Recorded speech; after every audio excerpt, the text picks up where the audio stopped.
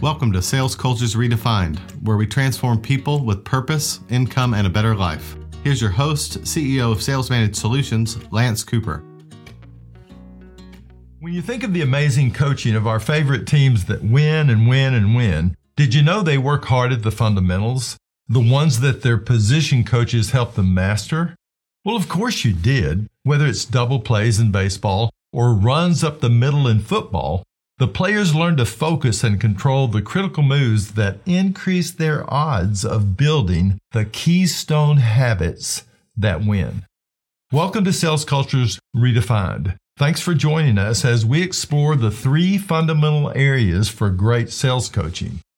But first, back to sports. Years ago, when accompanying my son Ryan to the Clemson baseball camps in the summers prior to his recruitment there, I witnessed the Clemson head coach teaching shortstop, second baseman, and first baseman, working over and over again the moves and habits and timing of double plays.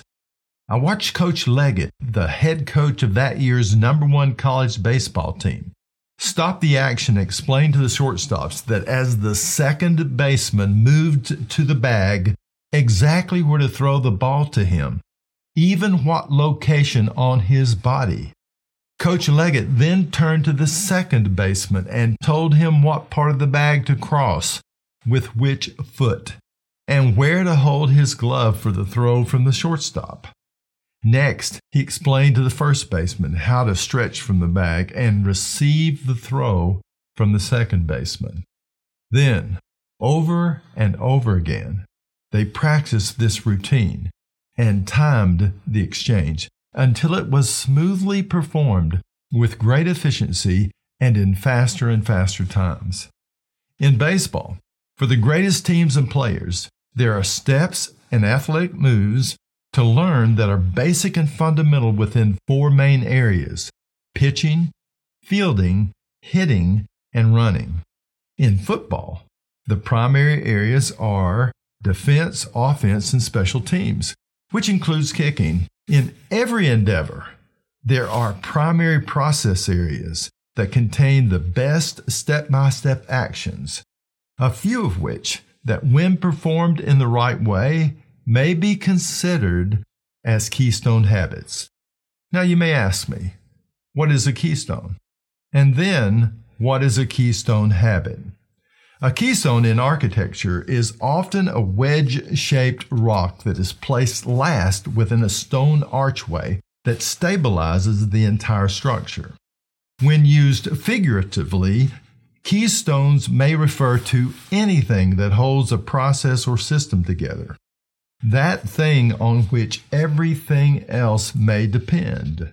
For example, a keystone species would be a plant or an animal that has significant influence on a particular ecosystem. Remove the species and the ecosystem begins to break down. When I began my research for this podcast, I found that in fact bumblebees are often keystone species in most terrestrial ecosystems.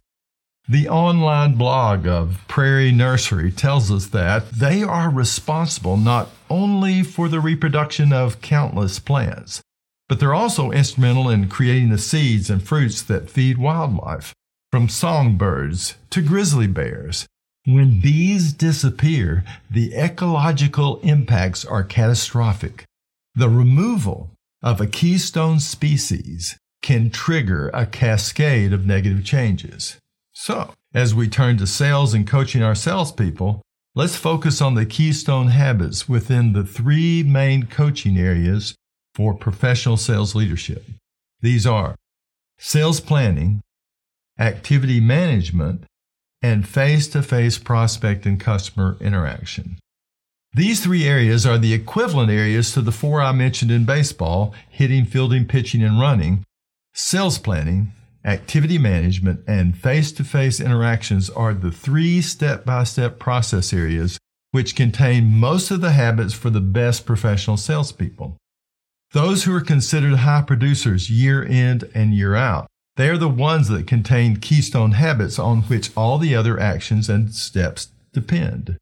If these keystone habits disappear or are never developed, The sales impact is catastrophic, and a cascade of negative consequences occur for a company's brand, closing percentages, and the rep's consistent production numbers and incomes, especially over the long term.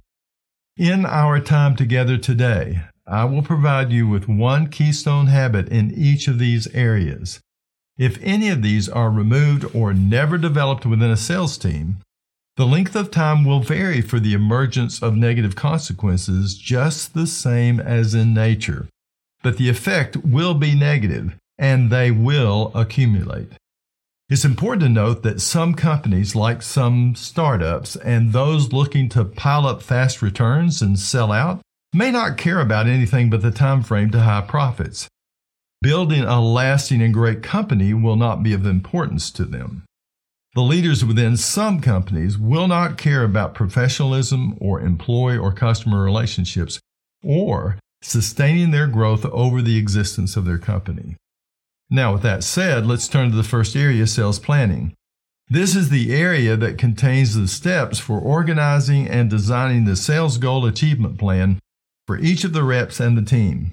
These include the sales and income goals, the necessary daily activity levels necessary to reach those goals, minimum closing percentages, prospect selection, and approach strategies for setting appointments with new potential customers.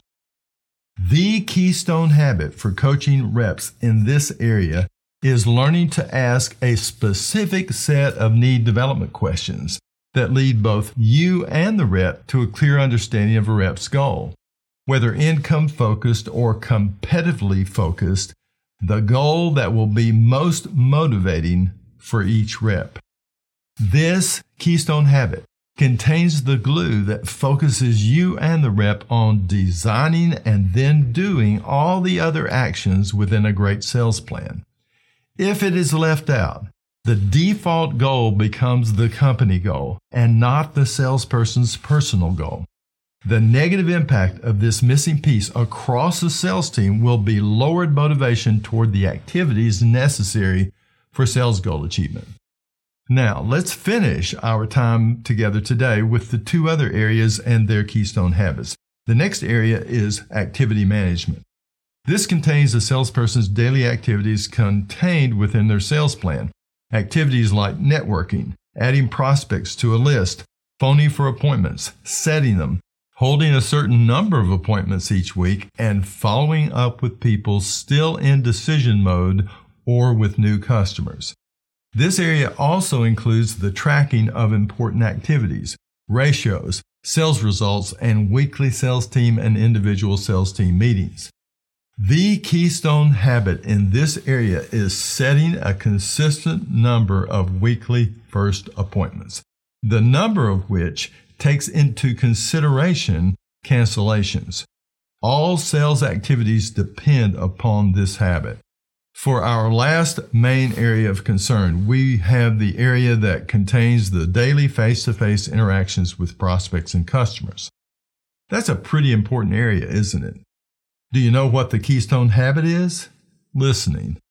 Yes, listening to a person's responses to a set of well-defined questions that a rep asks to help himself and someone else discover their wants, needs, and problems relative to purchasing a product or service or fixing a problem. All other parts of a company's sales process, from initial contact to presentation to follow-up after a sale, depend upon the glue of this one habit. Teach and coach this habit to all of your reps. Today, we've covered the keystone habits within three major areas of concern for outstanding sales professionals and world-class results. If you do anything well as a coach, coach these, practice these, pay attention to their design, and you will set all other parts of your selling machine up for success at outstanding sales goal achievement, competitive strength, and an amazing company brand. You will see motivated reps after their own goals, fighting to get in front of the right number of prospects each month, and listening to each person into their next purchase. Until next time, remember, you have what it takes to be a better, and better leader. So, be better. You have just listened to Sales Cultures Redefined. Subscribe to our podcast on iTunes or Google Play, and we'll see you at the next episode.